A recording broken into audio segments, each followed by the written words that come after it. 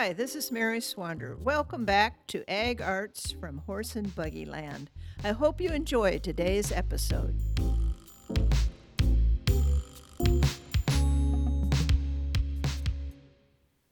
So, on my acreage near Free Martintown, I raise sheep and goats. And when you raise livestock, it's a lot of fun when they're babies and then they grow up, and then you have the difficult task of either slaughtering them, butchering them yourself, or taking them somewhere to have that done. So I would choose to take my sheep to the local butcher. And here's a little section from my book called Out of This World, A Woman's Life Among the Amish, where I take my sheep one day to the great beyond. Donna, my neighbor, and I keep sheep in the pasture from March until October. These animals have short existences in comparison to the goats, whose lifespan are around 12 to 14 years. The sheep mow the grass, then provide a freezer full of organic meat for the winter. We approach the sheep with reverence, providing them with the best life we know how, realizing they will become part of our bodies soon enough, that our contract with them is one of mutual dependence and nurturance. The day we take them to slaughter is grim, for try as we may not to get attached, we are still mindful of the weight of our deed. To cheer ourselves up and to cheer up the sheep, we make their last day as festive as we can, giving them extra corn and a little bit of hay before their trip to the butcher's. Since we usually raise only 2 sheep, Donna thinks it's a waste of money to call Dwayne to transport them in his trailer, so offers the back seat of her hatchback. Besides, Donna recalls the last time Dwayne hauled Bob's cattle to the sale barn.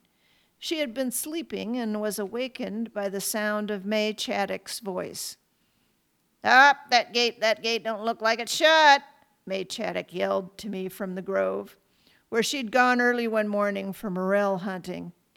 She pointed toward the back of Dwayne's trailer as he drove away toward town, faces of black Angus cattle visible behind the bars. Yep, there they go. One by one, the cattle slipped out the trailer gate and spilled onto the road, wandering off through Donna's yard. Donna looked out her bedroom window to find one grazing on her flower bed. "But Donna, are you sure you want those sheep in your car?" I asked. "Nothing could hurt that clunker," she said. In they go, propped on their haunches, mesmerized and playing statue the way they do when they're sheared.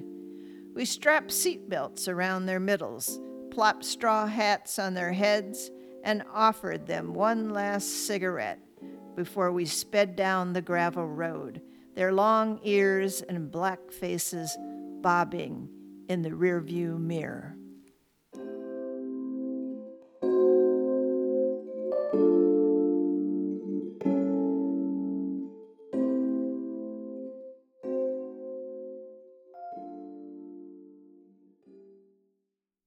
And here's Paul Roberts from the Great Bluegrass Herons taking hogs for sale. We sell about everything here: sheep, hogs, goats, turkeys, chickens. And you'll hear what happens to him getting those hogs all the way to market. Take it away, Paul.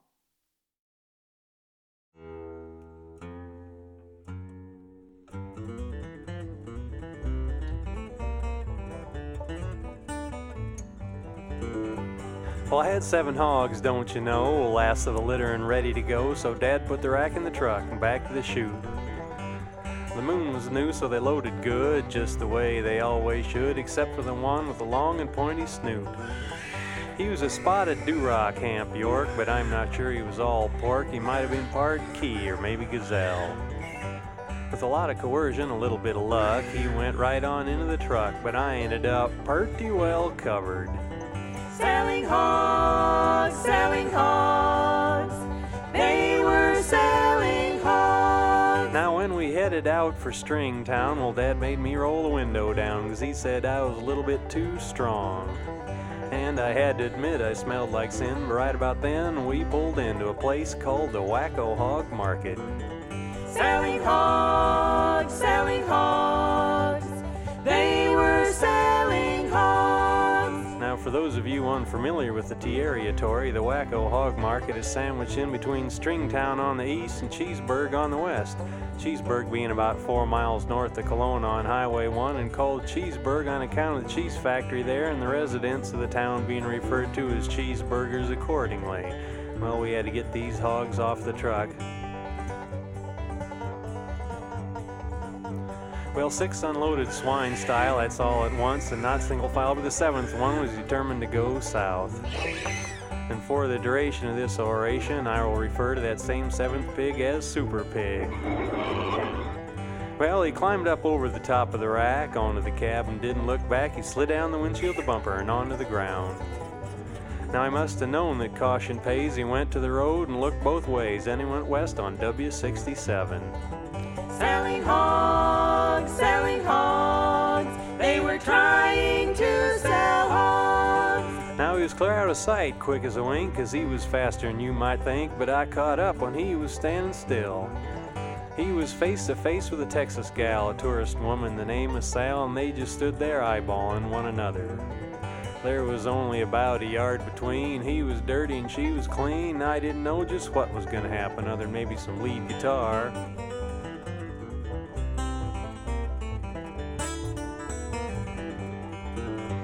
Well, she blinked first and shrieked to fright old Super Pig. He took her right through the open door of the cheese factory. I ran to the door and when I looked in, old Super Pig was wearing a grin and staring at a great big vat of curds and whey. Now on the other side of this pig from me, who do you suppose that I would see? Nobody else but Sid Rowland. He was standing there with a look of surprise, shock, and horror in his eyes, and he dropped the bag of cheese curds in his hand. Well, I said, Sid. Sid said, say. The pig saw Sid and turned away. Came straight at me, sort of full bore. About this point in my life, I realized I was having an experience that few people around the world ever have. I was riding backwards on a large, very dirty hog through the entryway of a cheese factory at a high rate of speed, and I was riding double with a woman named Sal from the great state of Texas. However, this did not last long, believe you me. Well, when I got up, I saw my dad just standing there and looking mad, and old Super Pig was gonna try and get by him. He faked right once, but Dad didn't bite. He faked again, but he didn't try it. Then he went left, and Dad fell on top of him. I jumped on Dad, and they both went down. Sal came over and piled on. The 4 of us just laid there in the parking lot. Now, when Sid finally finished his cheese curds, he came over and jumped on too. I tell you, there was Eichelburgers and cheeseburgers coming to help. There was tourists coming and going and getting in the way. There was one guy from the university saw us laying there in a heap in the cement and took a picture of us because he thought we was some kind of artwork. Well, things get pretty foggy then. I'm just not sure what happened when, but I do know that I took a check home. Selling hogs, they were selling hogs, selling hogs, Selling hogs? selling hogs. Selling hogs. This is Mary Swander with Ag Arts from Horse and Buggy Land.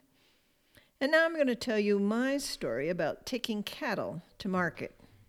First, you need to know that I'm a magnet for animals. Stray cats come and have litters of kittens under my garden shed. Stray ducks make nests under my porch. And a couple weeks later, little ducklings are quacking all over the yard. Stray dogs take up residence in a stray dog house that I have just for them. They're my visiting canines in residence. And stray cattle come and are suddenly in my front yard, and I've learned to just open the pasture gate and shoo them in, And then within a few hours, some neighbor will drive by and see them and load them up.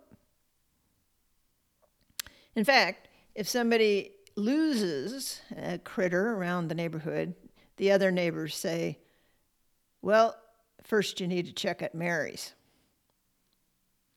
So one day in the summer, I had a desire to go to the prairie. I have a little strip of prairie at my place, but I was really longing to be in the middle of the prairie where you could really have a hard time seeing your way out. And there's no better person to go to the prairie with than my friend Lori, because she's an ecologist and has real expertise on the prairie and knows every plant, every grass, and every butterfly and every bird in the prairie. So I called her up and she said, oh, sure, you'd like to go on a field trip with me? I said, yes. And she told me where to meet her, and not far from Free Martintown, and I got out my jeans and I tucked my end of my pant legs inside my boots, and I had my long shirt on, and I had insect repellent, and I met Lori at the prairie, and we just had a wonderful time walking around, and she had all these guidebooks, and she showed me evening primrose plant and different prairie sunflowers and big blue stem grasses, and the sun was shining. It was just a lovely day. It was hot. It was a summer day, but not too hot. So, I wasn't sweating. It was just beautiful. And I thought, oh, isn't this lovely? And I was imagining, the pioneers and walking through the prairie and what they would see and think. And we identified butterflies, and just, we were there, an hour and a half. And then we decided that we would leave and go have some lunch. So we were walking out of the prairie, and I was in front of Lori, and all of a sudden she said, oh no, Mary, stop. And I'm like, what? And it turned out that my entire back of my shirt was covered in ticks. I'm like, oh no. And she said, okay, Mary, and there's nothing to do but take off all your clothes. And we were at a car by that time. She said, just take off all your clothes and we'll throw them in a bag in my trunk. And I have some old gym clothes in the car and you can put those on. I just take off everything. It's like, okay. And these ticks now, I could start to feel them. Then I'm wiggling out of my jeans. Oh my gosh, I gotta get out of these jeans. I got ticks all over everywhere. And so I take off my jeans and then underwear. Lori said, Mary, everything off. And there clearly ticks all crawling all over my underwear, crawling everywhere. And so I'm totally out of my clothes then. And I'm standing there and I felt like a presence behind me. And Lori said, oh, Mary. And I didn't know what she was talking about, but I turned around and I was face to face with a heifer.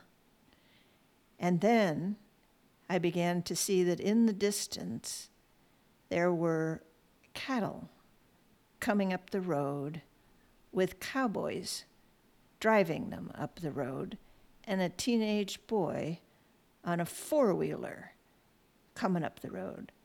And I thought, oh my gosh, I got to get back in my clothes. I got to get back in my tick clothes. And so I started throwing on my clothes again. Oh my gosh, I'm standing here naked in the middle of the road. I'm throwing on my jeans, trying to wiggle in my jeans again, throwing on my T-shirt. And the cattle drive was getting closer and closer. And the cowboys were moving the cattle up the road. Yeah. And the teenager on the four-wheel,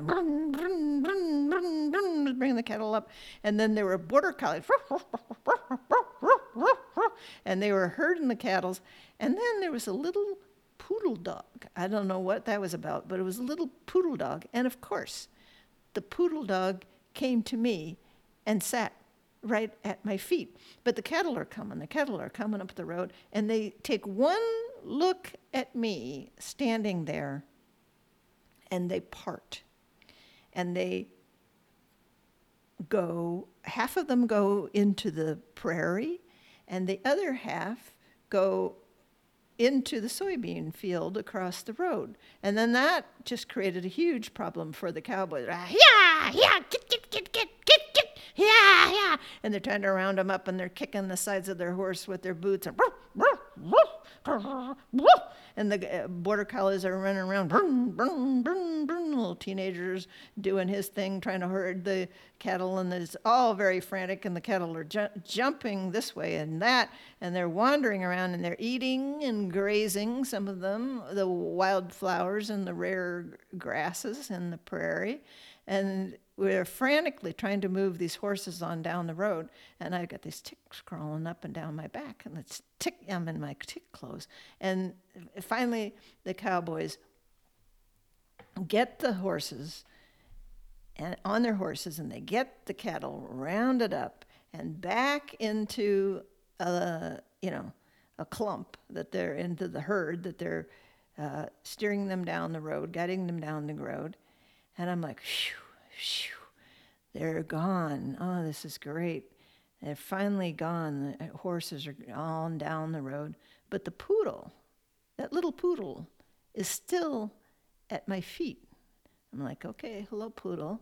And Lori said, okay, Mary, now just get out of those clothes. Get out of those clothes. And I'm like, oh, okay, get out of the clothes. Get out of the clothes. Off goes the t-shirt. Off go the socks again. Wiggle, wiggle, wiggle, wiggle, out of the jeans, take off these tick clothes, and I just have the tick clothes on the ground, and I go, okay, where are the gym clothes? Got to get into the gym clothes. When, up comes a teenager on the four-wheeler down the road, and I'm standing there once again, naked, in the middle of the road, and this Midwestern teenage boy looks at me as if, this is a normal thing to be looking at a naked woman on the side of the road. And he says, I don't want to lose my dog. He belongs to my, mom, and he always tags along. And I'm like, okay, well, you got a little problem there. And I'm standing there naked on the road, and he says, have you seen a little poodle? And I looked up at him, and in my own flat Midwestern way, as if nothing out of the ordinary was happening, I said, yes, the dog is right here by my feet.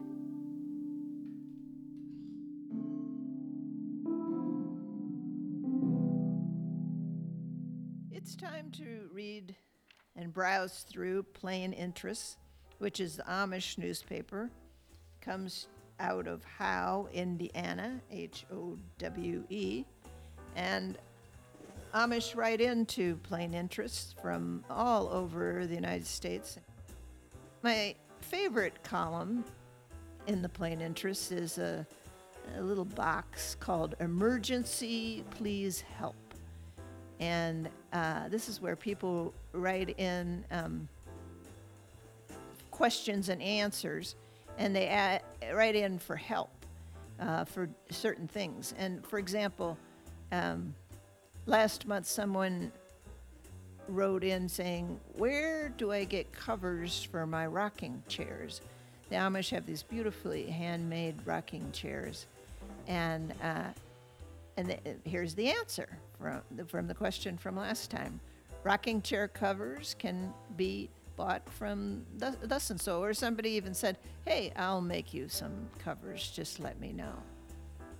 So taking livestock to auction is a frequent theme of Plain Interests, and what caught my attention today in this issue was a piece about turkeys. And I don't know if you know anything about raising turkeys, but the adage is there's only one thing dumber than a turkey, and that's the person who raises them. And I found that out myself. As a young woman on my acreage, I was all gung-ho. I had a coop, and I was going to raise birds, and my Amish neighbors very kindly told me, now, Mary, you don't want to mix species in the coop. Like you don't want to, have turkeys and then have chickens or something like that and expect them all to go into the same coop and get along. I thought, birds are birds. I'm going to raise what I want to raise. And so I had turkeys, ducks, and geese in that coop. And they, as little chicks, they were all getting along fine. I said, see, these Amish, they don't know what they're talking about. And then as the ducklings got a little bigger, it was especially the ducklings, they very quickly found that they could duck under the fence and go over and swim in Donna's pond. I had a little swimming pool for them all set up, and with nice fresh water. They didn't, they turned down their beaks at that, and they ducked under the fence and just were, just having a wonderful time in that pond, floating around. And then I saw the turkeys, and the turkeys,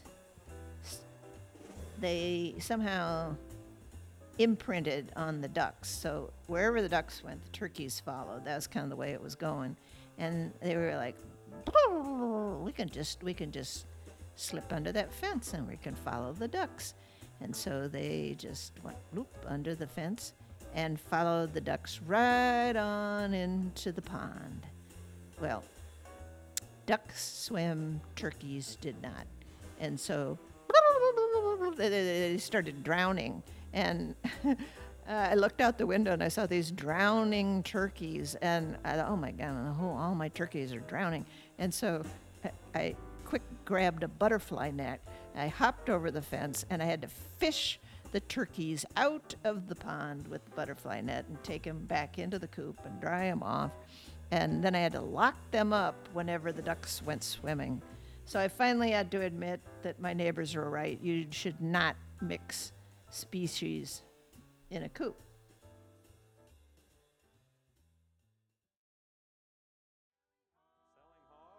And that's it today, folks, for this episode from Ag Arts from Horse and Buggy Land.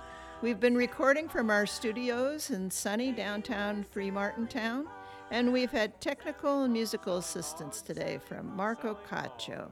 We've had support from the Werner Ellithorpe Fund at the Oregon Community Foundation, and we would welcome your support. Clicking that red button on our website, agarts.org. Like us on Facebook at AgArts, and follow us on Instagram at AgArtsUSA.